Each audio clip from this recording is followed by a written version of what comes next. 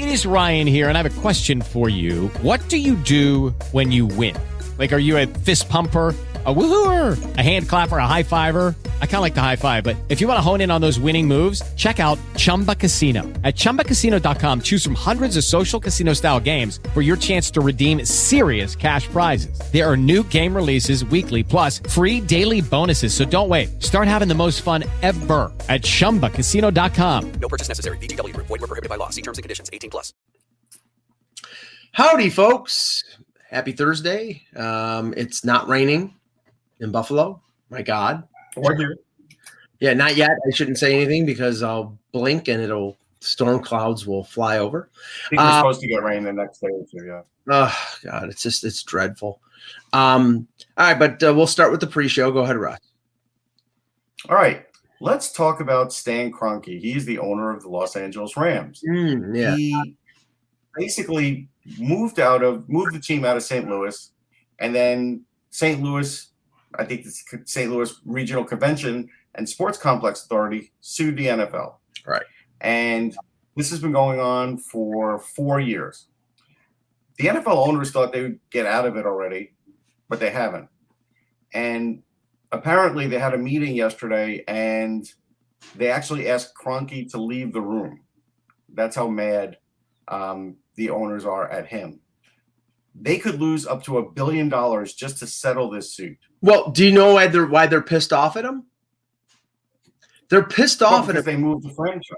No, not just that. They're pissed off at him because he had promised that he would pick up all the legal fees for the suit because, it was him moving the team from St. Louis to Los Angeles.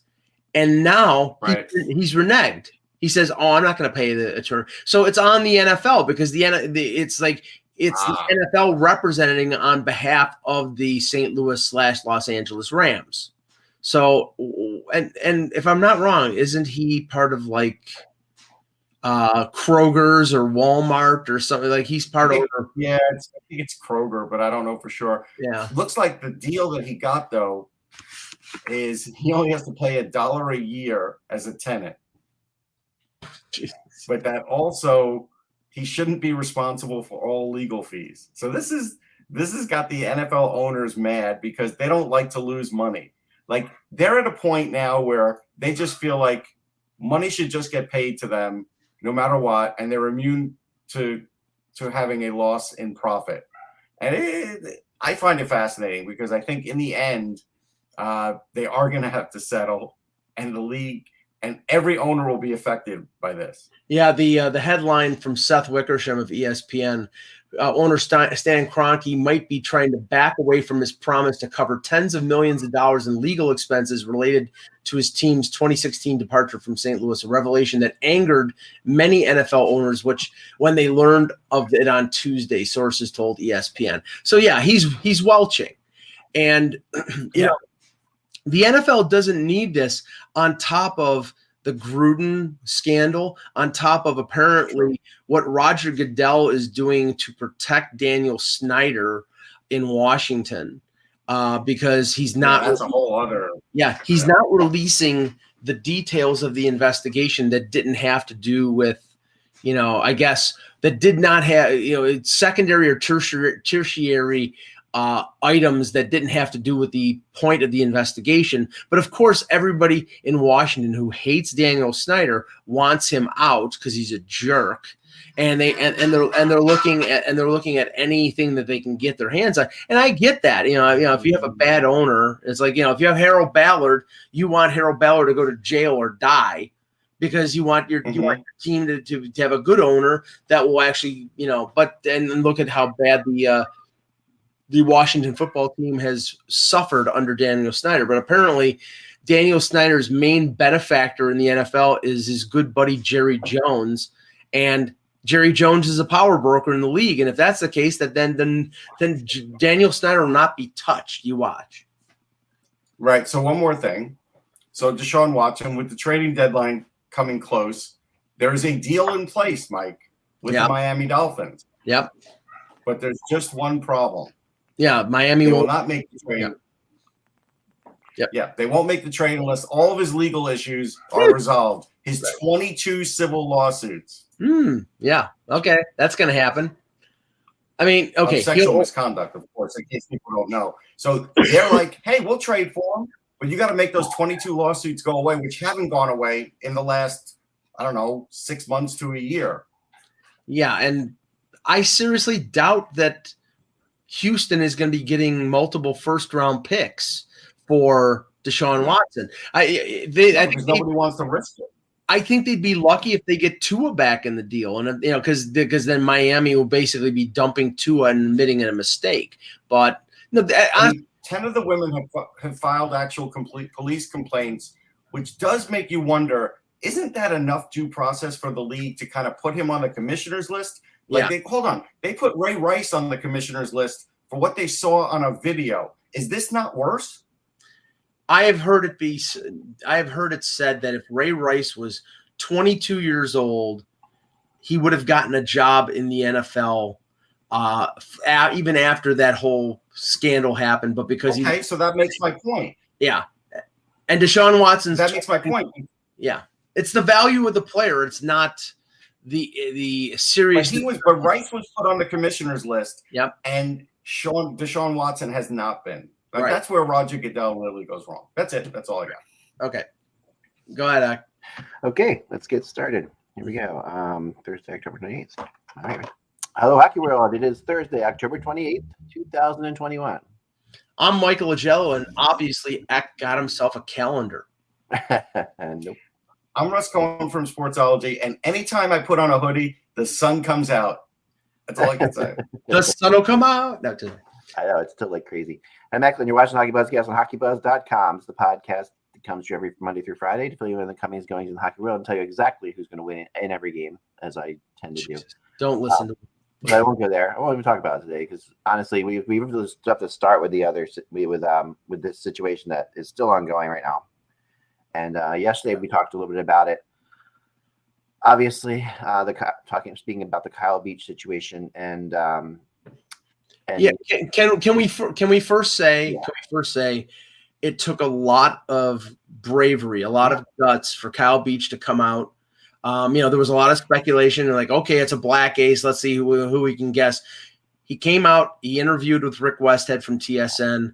It was important enough that it didn't matter if it was TSN or Sportsnet. People like Elliot Friedman, who works for Sportsnet, retweeted the TSN video, which is unheard of because it was such an important story. Yeah. And I only watched video snippets of it, but it just made a situation that was ugly and painful even more infuriating and ugly because of, who knew what happened, who covered up what, and really the tentacles of this are going to continue for a while. Yeah.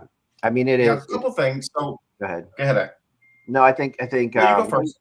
I think that, there's obviously so much to get into with this and so many different aspects to unpack of it, but I think that obviously the interview comes out at 6:20, 6:30 is done or somewhere around there. The Panthers game starts at 7. There's a lot of craziness around, whether or not Quenneville should be coaching the game or not. I know we had Kevin. I said it yesterday. He shouldn't. Even before we knew this other information. Right. I don't. How that was handled is something we can discuss for sure. Well, I think that at the end of the day, that I couldn't agree with you more, Mike, about the courage. And I think that really what it also does is give other people the courage to talk out too. Because this is the only instance of this kind of thing, and there's lots of athletes out there, or just people in jobs in general who are going through stuff like this. And when somebody like this gets out there and publicly says something like this, it can start a process. I think of the Me Too movement and stuff like that. There are processes that can begin, and some teams, whatever you think of Me Too, or if it got out of hand, or whatever you want to think of it, it was important in a lot of ways, and there's a lot of important parts to it. And I think this is very important right now. And Yeah, I mean, Me Too started it down the road with the Harvey Weinstein situation, and he's a pig and a reprobate who got everything that he deserved. Yeah, and other people who did things that I think got what they deserved. And but the thing is that sometimes people get caught up in that sometimes they weren't guilty. Well, there's no question that, every situation will have people who will take advantage of it, and so people, and that's it's a tough thing to get in, to judge from our perspective. I got a couple things. Go ahead, Rush. You go. So first off, I watched SportsCenter because I wanted to see the lead in. Didn't even mention it. Really? They were going football, World Series, basketball. Didn't even mention it. Now, maybe at some point in the broadcast, they mentioned it for a minute and a half, but the fact that they didn't have it anywhere near the beginning, to me, was a tone deafness of their own, because they now promote the sport, and if you do, you should be covering all aspects of it as the same as the others, if not larger, because, again, there's a lot more looming in this one. The other thing is, with Kyle Beach, with Kyle Beach, I covered him, right? I 2010 draft, I was there in LA. I knew about the player as far as being a really good player. Yeah. For years, he may have been the one player that I got asked about the most. How come he didn't make it to the NHL? Because he had size, he was good in the crease, right? He had a great shot, he was a tremendous scorer in juniors, and best I could figure out was he wasn't fast enough, and maybe the injuries. Yeah. And now that we know what we know, he was battling that too. Yeah. And that really made me sad, because this guy had a lot of talent. And I'd hate to think that kept him from being in the league too, what went on, but it certainly was a contributing factor. It's hard to imagine, it wasn't, like you say, I guess it's definitely a contributing factor. So it's hard to, I think with the ESPN note, I think that's interesting is that, you would think, okay, the NHL is telling them not to do that, but the NHL Network addressed it. Clearly, the NHL Network addressed it entirely, and they did so in between the first and second period. So much so with Week saying that Quenneville shouldn't be coaching in this game in between the first and second period. So that was a clear, the NHL Network. I was very impressed with how they handled it. They really did a good job with it. But I think Beach is still playing. Yes, for Funky to ask that. Yes. Yeah, but and the thing was, and we had a conversation going back and forth on our little private text message chain about Quenneville. And the thing was, once he stepped out on the bench, I heard somebody say, well, they could have like at the end of the first period tell him to go. Once he stepped out on the bench, he was going to be there for the game. There was no pulling back from there. Now, was it a right decision to let him coach? I mean, how many people did we see? He shouldn't be coaching this game. Ken Campbell said it was the wrong decision. It was the wrong decision. Tone deaf. I also think the reality of the Beach, the Beach stuff coming out of when it did, at the late hour it did, I think was played into that. Now I didn't talk to anybody in the. But there was enough time. It was enough time. I agree, and I was the person who said that they should have pulled him after the first period. So I really still feel that they should have realized what was happening at that point. And at one point they go up. They showed in the Panthers press box area where the GMs and all that are. And Roberto Luongo was texting. You could tell Roberto Luongo was really upset about something, and it really felt to me like because Roberto Luongo works with them now too. So I wonder.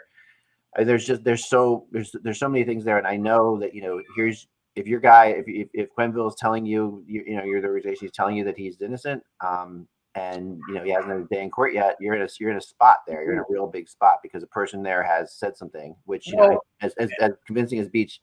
And I have no reason to think he's not absolutely telling the truth.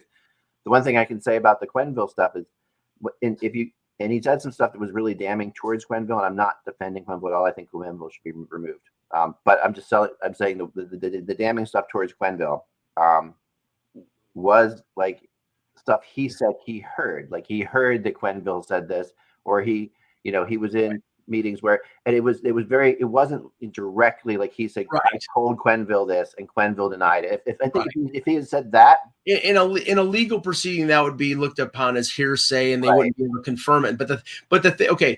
And that's where Quenneville may have an out but the thing is that his testimony is in direct contradiction to the testimony of everybody else who was in that room, including Stan Bowman, including Cheveldayoff and others. So that's where the meeting between Quenneville and Bettman is going to be extremely important, because if he continues on that line and everybody else is saying he's there and he's not, and he's saying he's not there, how do they reconcile that? He was saying, and just to be clear, what I heard at least was he was saying that he was brought into that meeting halfway through, and told that they were and they had just knew they were discussing some issue that was going on with the team, personal issue, but didn't know what the issue was. And when he got the meeting, they were discussing something else. That was his line.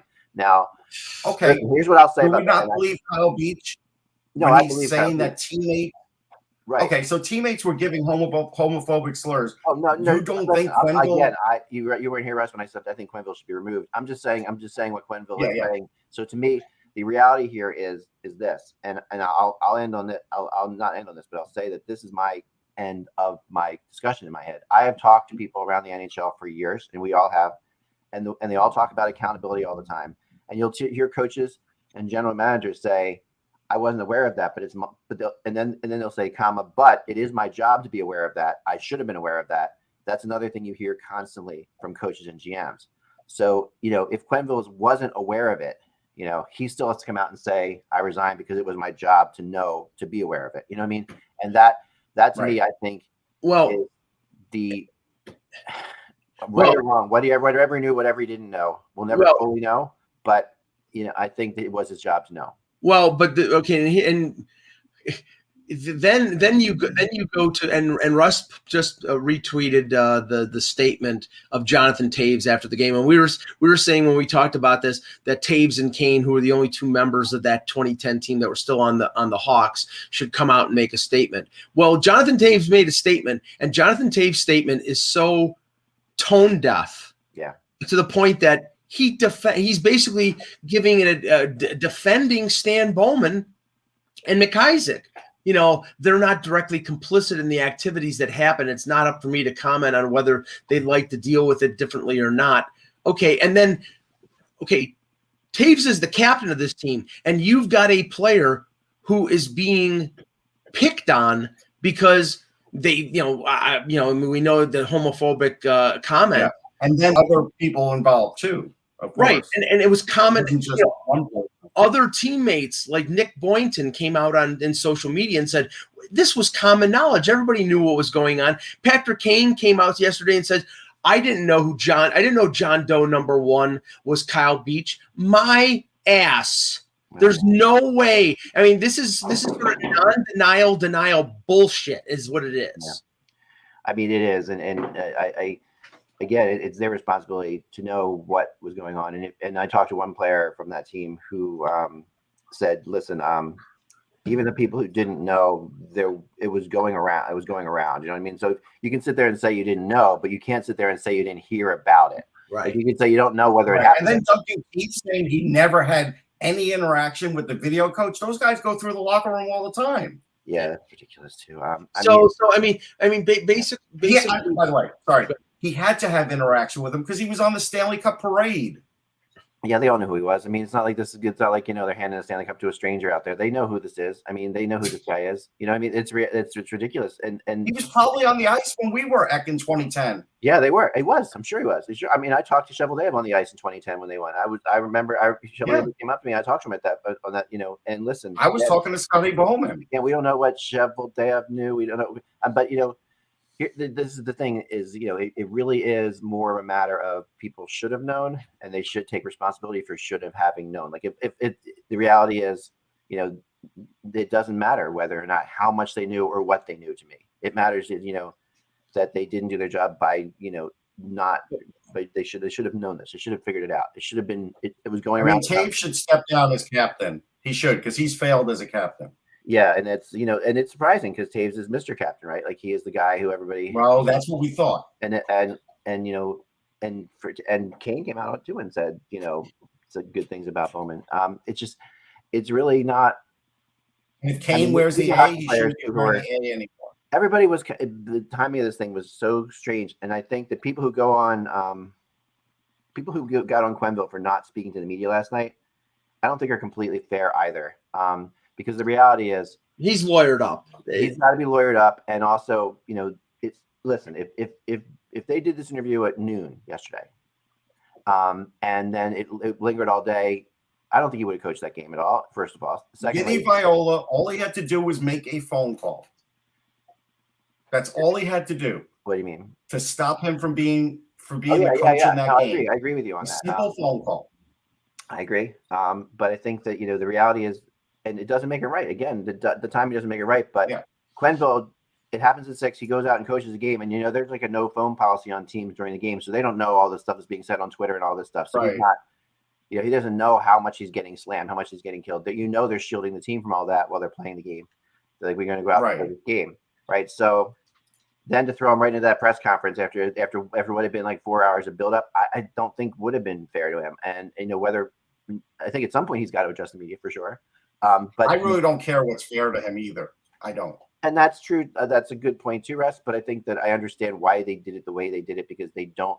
No, I do too. He's the only one who knows he's the only one who knows what he really did wrong and didn't do wrong in this situation. They're reserving judgment until Bettman gets a chance to talk to both of them directly. But the thing is, though, I mean, I don't know how many people expected Stan Bowman to lose his job when it came to the final result of this whole investigation. Yeah. I was skeptical. I thought it would, but they're, now he's lost his job.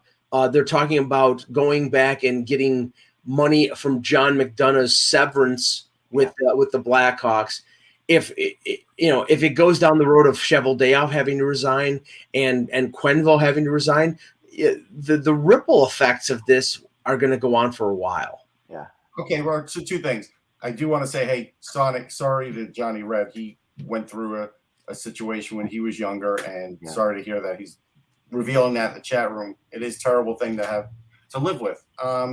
As far as having to resign, you don't have to be forced to resign. You can resign on your own. Yeah. Well, he's okay. Let's just say I don't expect these people to say, "Oh, sure, I'm going to give up my job that I'm making millions of dollars from gladly." They're going to be forced to. I don't know about that. Fired. I don't know about that with Quenneville. I really would be absolutely 100% shocked if Quenneville doesn't resign right at some point later today. I don't know what to think anymore. I mean, again, yesterday when I gave that game number, I was acting like what the NHL might do. I don't want this guy coaching. Oh, yeah, no, that's I know. what I would do. And it's like, so I don't know what to think. He's already made a lot of money. He's already won Stanley Cups. He doesn't. Yeah, he's fine financially. He doesn't need his reputation ruined anymore in his mind, probably. And he's just like, in my mind, he's out. He says, I'm gone. I'm going to save her. But he's going to Bettman to talk, and I think that that's the right thing to do. Still, not resign. I don't know. Maybe he could have resigned before that, and he still has to go to Bettman to talk about how you slice it. He didn't know, like I said. That's fine, but he could have resigned and then talked to him too. There's so many things, like I said, we just don't know so many things about this. But I think no matter what, I think Quenneville's complicit. I think there's just no getting around. I'll tell you what the public perception of this is, right? Fans' perception and other media now that are talking about this, because this is starting to get to be a national story. The other perception is nobody, Jonathan Taves, all these other people we're talking about, nobody has made a step forward to try and atone for what they did or what they didn't do or knowing about it or anything else. It is purely the opposite, and that makes a situation like this worse. Yeah. I think you're right, and I expected more from people today about in that way, And again, if this happened earlier yesterday, I think you would have seen it last night. I think the reality is that of the timing of it really it doesn't make it right, but it kind of screwed up the way people were going to react to it. And I think that, because they were all playing, Chicago's playing and they're all playing, and then after you're done playing, they were throwing a hell of a lot of stuff at them. I'm sure when they go in line and they see what's been going on for the now playing. Greg Wyshynski tweeted this yesterday, and I think it was part of the Westhead interview, and I just read this, and it's something that I'm a little surprised at as well, because people involved with the team. I'm not saying it's right, but I'm saying at the moment that they were in the Stanley Cup final, you understood that they wanted to keep this quiet because it could have a detrimental effect to the team. It's not right. It shouldn't have been done, but that was the mindset.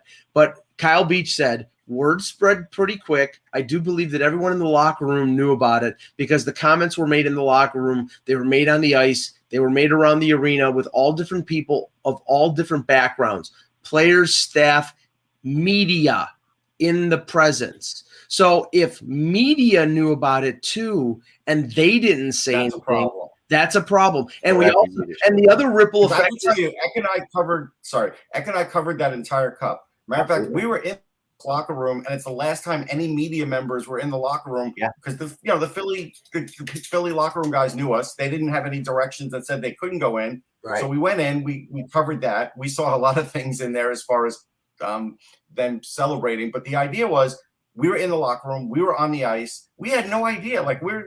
So if media members knew, that is terrible. And should not be off. Media people knew. And then the other thing is the statement from Donald Fear, Russ, basically saying that the PA was, I mean, in a way, I don't know if he said that they were culpable, but they had knowledge of it and they promised to do better. Okay, great. But if there was knowledge back in 2010 and you didn't do something about it, then you basically let the side down in terms of, I mean, there's a player who's been abused. You're the Players Association. You should be advocating for that player. Again, it's their job to know. It's his job to know.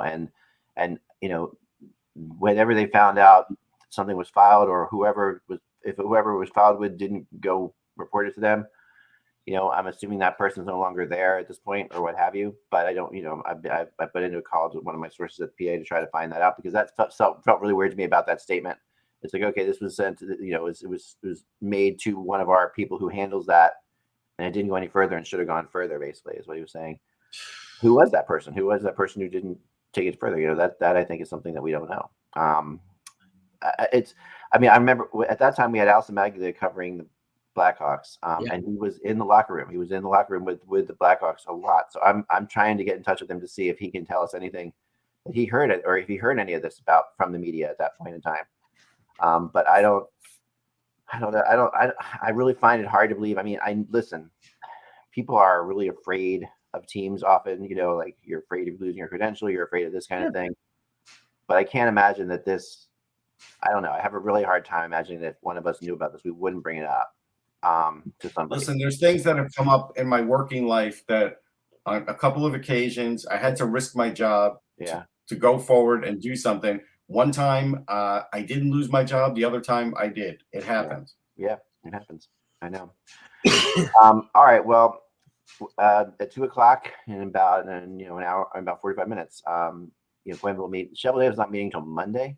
Yes. But I think that's also telling a little bit about how important they feel like the Shovel Day role is. That's very telling. I mean, again, based on the quote that came out, which didn't seem like they were worried because they, cooperated. Okay, you cooperated, but again, to me, that's not good enough. Yeah, so I do feel like you're right. I think that is telling. What Kevin said yesterday is, well, Stan Bowman cooperated, and he got fired basically. So just because you cooperated, that doesn't take you off the hook. I mean, it's what you have to say. But one thing, I mean, Cheveldayoff was an assistant general manager, and it was reported to the president and to the general manager. They were the decision makers. He could have said, okay, I think this is wrong, and gotten overruled by them. So being an underling in this situation, it does give you a bit of a defense that, okay, I did everything that I could, but the people higher up said that we're going to cover this up. Right. But it's like what Kevin Allen said, though. If something is a crime, the police should be called. Yes. Yeah, they should be called. Exactly. And anybody could call the police. Anybody who knows about it. Like, hockey is not this imaginary walled off society. I mean, it just and sometimes people have the feeling like it is. I feel like they think it is. Like it's just even when you're in there and talking to people, they can do whatever they want to within the realm of that hockey thing. Where something else they would do, would be if we get them thrown in jail. That's the reality. Is this is they live in society like everybody else lives in society. They've got to be held accountable like everybody else is held accountable. Beach's elite prospect page is now linked to 1 in 6, which is a nonprofit organization which supports male victims of sexual assault and fights to end the stigma of men coming forward with abuse, which is a really great thing that was done by Elite Prospects. I write for them. They're a good organization. Yeah, that's Peter Sidner's a good guy. It's impressive, I think. I'm glad they did that. This is the kind of things that have to happen, and we have to talk about it. And the other thing that has to happen is Rick Westhead needs to be unbelievably complimented for this. Like, this is like, and I wrote about it, like, and Beach, when he's talking, says if it wasn't for Rick Westhead, he doesn't think that this would have happened at all, that would have ever come out, that people would have continued to deny it, continued to say it was crazy, continued to say, continued to be his word against everybody else's. It's very, it's very, very important. Westhead always has done some incredible stuff. This is just another one, and he always has. Very, very important, and we really need real hard-hitting journalism in sports. We just do, and it's not for all of us because him and Katie Stang do most of that work in the hockey world. Yeah, and it's definitely to be honored for sure. Okay, all right, let's move on to the games because we did have games last night and through all this stuff, and you know which one you're going to start with, so go ahead and start with it. I had a feeling. I said to you guys that I thought the Flyers would be. You got it right. It's just there's a certain. It's just that I go with this all the time. This certain ebb and flow that I feel like in hockey, and then there's some games that just have everything sort of going in the right direction, and that's what this one felt like. And the Rio Oilers, please stand up. But I have to ask you this: at what point in the game were you worried about your own prediction? Because there had to be a point. Oh yeah, no, they were getting dominated for a while. Oh, the whole game, honestly. Even in the third period, like I thought this, when the Flyers took that penalty with like a couple minutes to go, 4 minutes to go, I think, I thought, which probably was kind of a lame call, but it gave them a power play, no, listen, that game was back and forth. Like that first period was crazy. That Atkinson goal is one of the greatest goals I've seen in a long time. I mean, that ends with a couple seconds left in the it was tremendous. He's been tremendous. He's been unbelievable. And when he kicks the puck, he's responsible for at least 2 wins on his own. Yeah, I mean, and kicking the puck to himself, like, and getting that shot off with less than a second to go, unbelievable. I mean, that's just like that's magical stuff there. It is. And McDavid's goal was beautiful too. It was a crazy. Yeah, listen, they held him to 2 points. Yeah, at this point, that's a good effort. It is because he's now still holds that still in rare company of people who've had multiple point games to start seasons. But yeah, it's I thought Carter Hart was good. And as the game Hart was good, not great. He didn't start off great, but he definitely. It's good when you can see a young goalie that can not start off great, but then end strong, and that's something that shows a little bit of growth, I think, in Hart. So. He definitely from the time he gets up that goal in like a couple seconds in the second period, he was lights out. He was really I just watched. I just watched the Atkinson goal because I didn't see it, and that is a pure Mikko Koskinen special. Swiss cheese should be his nickname because he is. He's. No, I feel like if you put here's the funny thing about Koskinen: if he didn't have size, he would be even worse. Yes. He's almost like if you put a polar bear in net and you just put the equipment on it, once in a while the polar bear would stop a shot. Yeah. No. I mean, the thing about him is, that's the perfect way to beat a goal. Like he's very, very slow side to side. So the perfect way to beat a goalie who's slow side to side is to change the angle of your shot, which kicking the puck from your foot to your stick does. No, so, but the way to beat Mikko Koskinen is shoot on the net. Yeah. Yes. Well, that was definitely. I mean, and he's been amazing. I mean, for the Flyers, just really been. Impressive. No, Atkinson's been amazing. And by the way, Cam is right. He doesn't ever make the key save. When we did the Flyers team preview, I was the one who said that Cam Atkinson was going to lead them in goal scoring. Yeah. You did. I said Farabee. I'm going to stick with that. I mean, that line has been very good. And all three of those guys, they play very well together. It's an interesting line, and also, I mean, Giroux. I mean, Giroux's start to the season has been phenomenal. And he's in better shape. It's a contract year. Bingo. I think you can't deny that that's playing into this. But last night, winning the 3 defensive zone faceoffs in a row at the end of the game with Edmonton having the goalie out, that was incredible. I mean, against McDavid, who was a great, McDavid and Draisaitl, both against Draisaitl, I guess it was mainly, who was a good faceoff guy too. I mean, those 2 teams, basically going to last night's game, were the 2 best faceoff teams in the league. Eck, my eyes were flickering, but it did seem like Tippett was banking on going against the first pairing to let McDavid match up against that and beat him. And honestly, it was working for a while. Yeah, it was. The weird choice that the Oilers had is after losing 2 offensive zone faceoffs in the left circle to continually go to, because the Oilers have the option of which circle to go to continually go to the offensive, because they were icings. So to continually go to the left circle instead of the right circle, like after you've lost 2 already to Giroux in the left circle, which is definitely Giroux's better side. I didn't understand that logic. It shows you how little confidence the Oilers have in McDavid and Draisaitl on the right circle, because I mean, why would you go back again when you've been beaten twice? Go back a third time to that spot. The other game I was watching and keeping an eye on was Chicago and Toronto.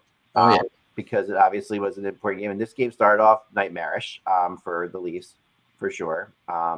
They do get the win, and the crazy thing about Toronto, Mike, and this is the thing, like this is a very flawed team right now, but the record is not that bad, And the weird thing is they're actually, if they can get it together, they'll remember the fact that they got some points out of the beginning of the season.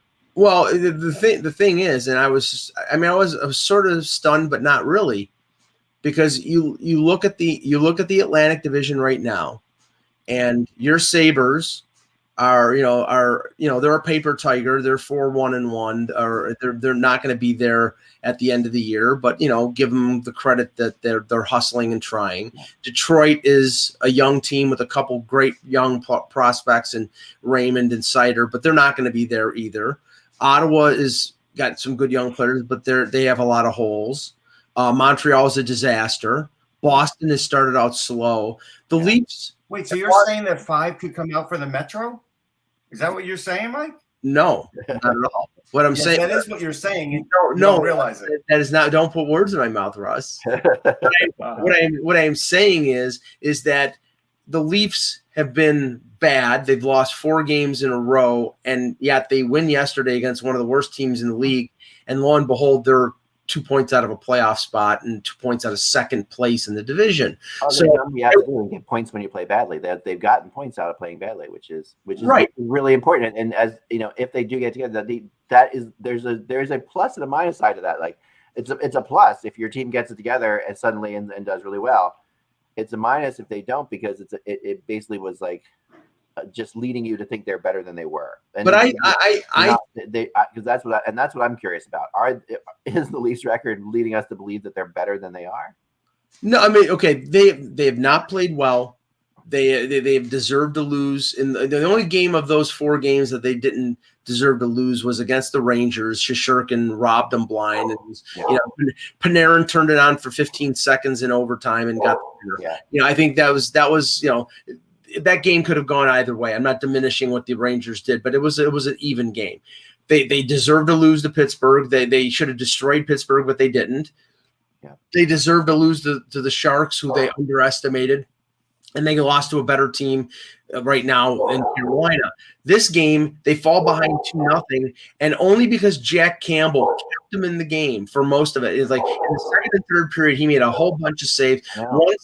One save on Kurish in the third period where he went post to post, robbing him blind. And then just before Nylander's game winner, he gets a piece of a Seth Jones shot, and it goes the other way, and Nylander scores on a breakaway. I mean, that's, you need your goalie to make saves. They've been relying on him a lot more than he wanted to, and he's been able to, get points for them when they haven't deserved to get points. So, yeah, I mean, they're fortunate that they are where they are right now in that division. But I do think later on in the year, Russ, Boston, Florida, Tampa, and Toronto will get easier points in the Atlantic to win one of those wild card spots than the points in the Metro, where every team, even Columbus, unless they all stink and they're all at the same level, then that might not happen. Well, we'll see. Like there is a possibility of this. have to be held into a game like that, like against Chicago, who's just been horrible. But your goal for your goal. Yeah, the Leafs are what they are right now. The Leafs are struggling. We all admit they should score more, but right now they are what they are, and I don't know how long it's going to last. I have no idea. Yeah, when you're relying on David Camp for some offense, who has scored 2 goals in 100 games or something like that. I mean, they got it. Yeah, I think that I agree that's just, to me, my gosh, it's like this. There feels like there's something wrong with the coaching on that team. It just feels like when you watch them, it just feels like there's something wrong. And I don't know how you can sit there and say no. I mean, I don't know. I don't think it's the coaching. I think it's the fact that you've got 4 players who aren't producing. You've got even with those, but even then, even not producing.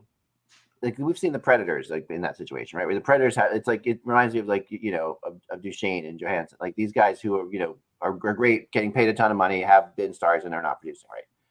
But even then, you should get something. You should still get something out of it. That's the whole point, Eck. I mean, up until yesterday, the core group, Marner, Matthews, and Tavares, I'll exclude Nylander because he actually scored a couple goals.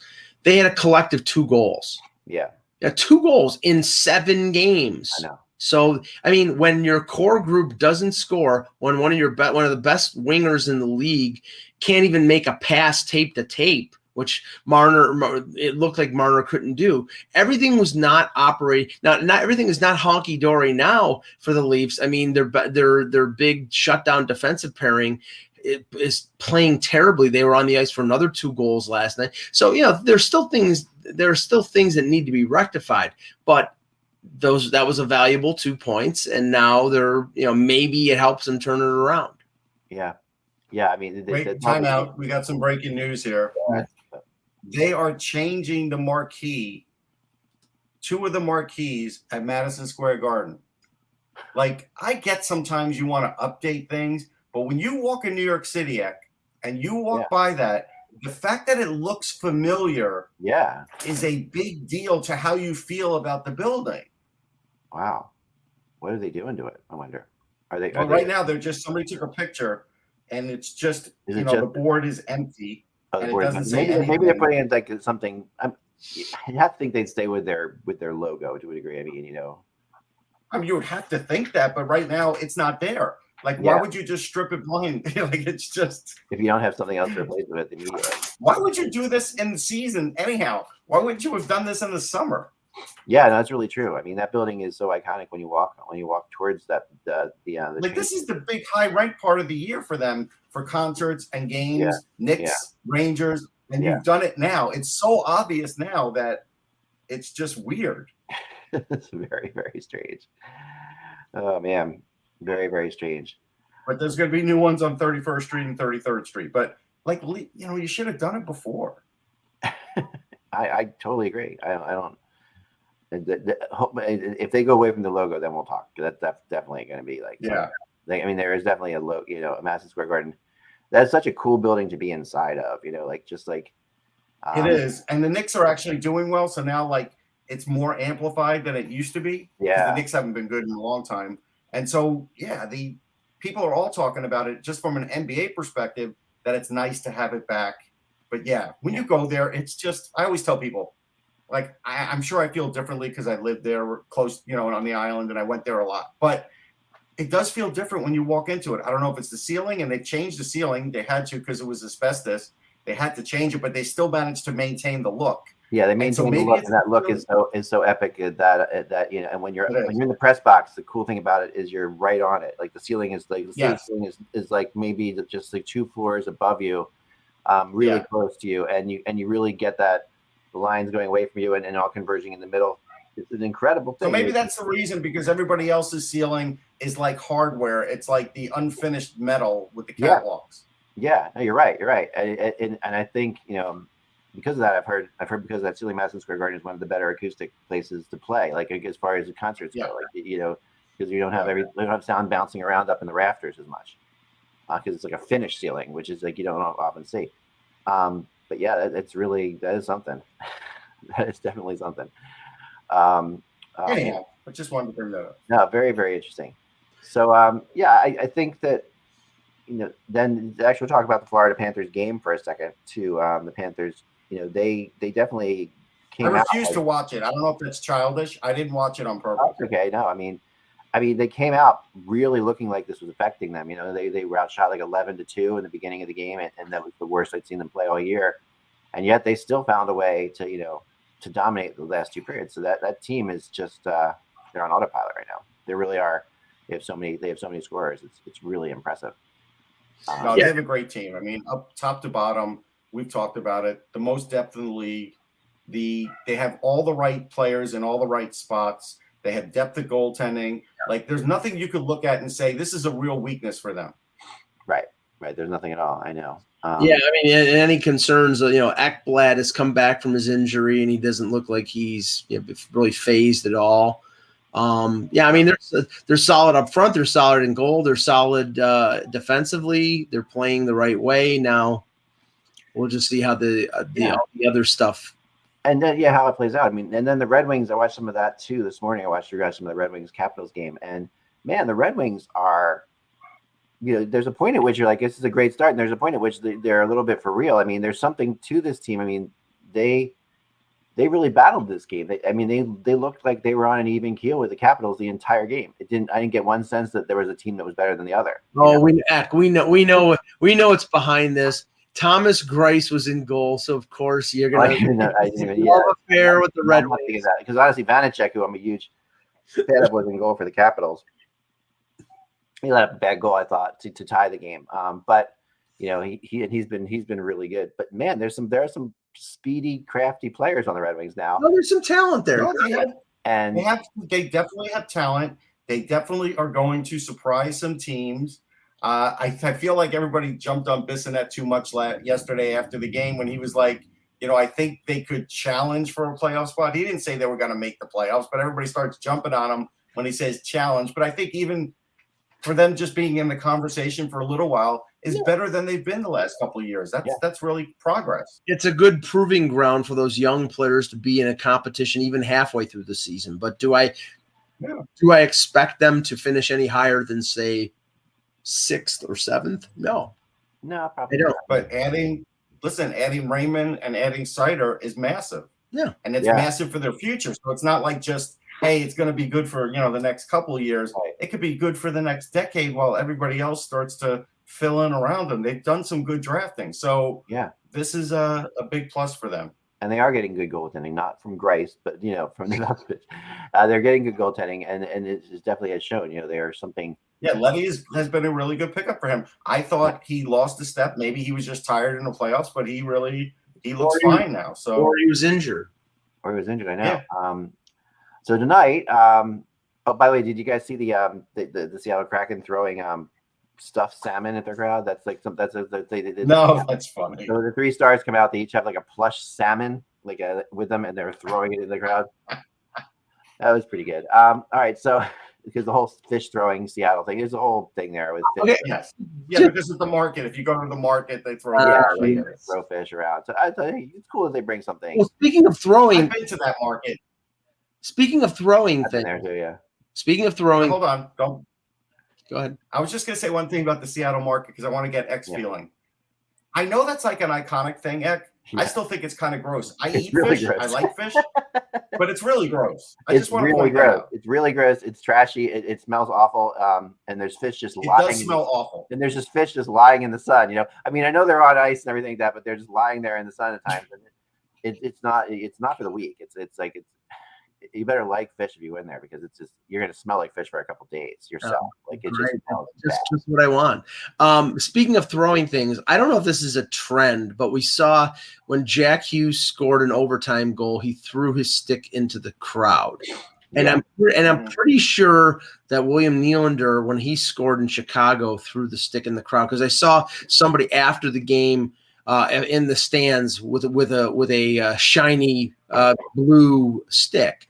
So is this going to be like like a trend like throwing baseballs into the crowd? Is this? I mean, It's like the football. When the NFL, they throw the football in the crowd. Right, but it's an awful expensive, because these be more equivalent of a baseball player throwing his bat into the crowd. It's like right. It's kind of a dangerous thing to do, like throw your hockey stick into the crowd. I have to say. Well, and they're not throwing it like this; they're tossing it in. Yeah, I guess that's true. But it's not expensive for the players. They don't pay for their sticks. That's Come true. on. That's true. They don't for sure. But it is a potential fight in the crowd. I can see that for sure. Because who's determining who gets the so stick? far, hockey fans have been good about it. So far is always a key word there. So far. So tonight, the Andrew Mangiapane led Calgary Flames are going into Pittsburgh. Go ahead, Mike. No, I was just going to say, because it could have an effect on their season. The news that came out yesterday about Drew Doughty being out at least 6 weeks with the I think it was a knee injury, but Sean Walker having ACL, MCL, and being out for the season. So now they're going to be out without 2 defensemen for the next couple months, and one for the rest of the year. Has Walker had an injury history? Because I feel like he has. I don't know. I have to check his bio, but Doughty, that was a dirty hit. It was. I mean, I am surprised Hockenpot did not get suspended. Yeah, but luckily it's only for 6 weeks and not the season. Right, but I mean, now that was an area, a questionable area for the Kings. They went out and they got Edler, and they have Mata, but they're not deep on defense, and without Doughty for that amount of time. Walker. No, he played 47 games last year, 70 games the year previous. So he may have had short-term injuries, little injuries. Yeah, little ones. Okay, but that's So they've lost 2 right-hand shot defensemen. That's tough to replace. I wonder if is Doughty's Olympic hopes. This is something that. Well, he'll be back. He'll be back by Christmas. So he'll be back in time for it. But will he? I thought he was borderline. He was having a great year. He had a great year to start. So I mean, Russ, what this might give is an opportunity to someone like Cale Clegg, who's never really been given a great opportunity. He needs to step it up. This is like his big chance. Yep, I agree. Yeah. All right, so like I said, tonight, Calgary and Pittsburgh. There's a chance that Crosby could be back for this game tonight. So, Eck, when do they start using Mangiapane in the game previews on ESPN and TNT? When will that start happening? Yesterday, I heard it happen. Yeah. No, it didn't happen. It did. It happened. It has never happened against Andrew Mangiapane on XM, and XM had a big thing with that. On XM. I'm talking about television. Yeah, well, the Calgary's never on television. When has it happened on television? Yeah, well, we're getting our national commentary from the Drudge Report. Yeah, a Bruin or a Ranger, it would happen all the time, but it's a Flame. Calgary's never on television in America, so it's not gonna happen. So Philly Vancouver tonight, as well. So I guess we're going to see Martin Jones tonight. Okay, here's have no choice. here's the bet of the night, and I'm not saying people go out and bet, but here's the over under. The Tampa Bay Lightning are playing at home against the Arizona Coyotes, the 0-5-1 Arizona Coyotes, plus or minus 6 goals for the Coyotes. I'm still going to go plus, but we were wrong about that the last time too. Yes, I'm going plus. This game's going to overtime. Oh, Jesus Christ. I'm on a streak here, guys. I'm on a serious streak. Everything has been right for the 2 weeks, so I'm going to say this now. If we had this show in 1962, Eck would be like, I know the Mets are in last place and they've lost 15 out of 16. I think they're going to go on a run now. I was trying to do that with the Rangers last year, Russ. JT Stengel has won World Series. I think they're going to win the pennant. I was trying to get the Rangers in the playoffs last year. All right. Yeah, so it's the same kind of thing. I agree with you. I would have done that for sure. All right, so it's going overtime. Just remember the optimism is just incredible. Remember I said that. Arizona taking it overtime tonight. Tampa's struggling. Tampa's looked terrible lately. Arizona has nothing to lose. Perfect setup. This is a battle between two teams whose players know no bad weather. Like there's these but it's a home game. That's true, but it's a home game. It's a home game. They're not going to lose a home game, I don't think. I don't think they're going to lose. It's just saying it's going to overtime. I'm not going that far yet. All right. That's all the time I have for today, folks. It's as fun. It's a lot of fun. Thanks as always for watching. We'll be back later, and tomorrow we'll have more news, I'm sure, on this whole thing and see where we're going. We'll be going from here, and we'll have lots of games to talk about. So enjoy the games tonight.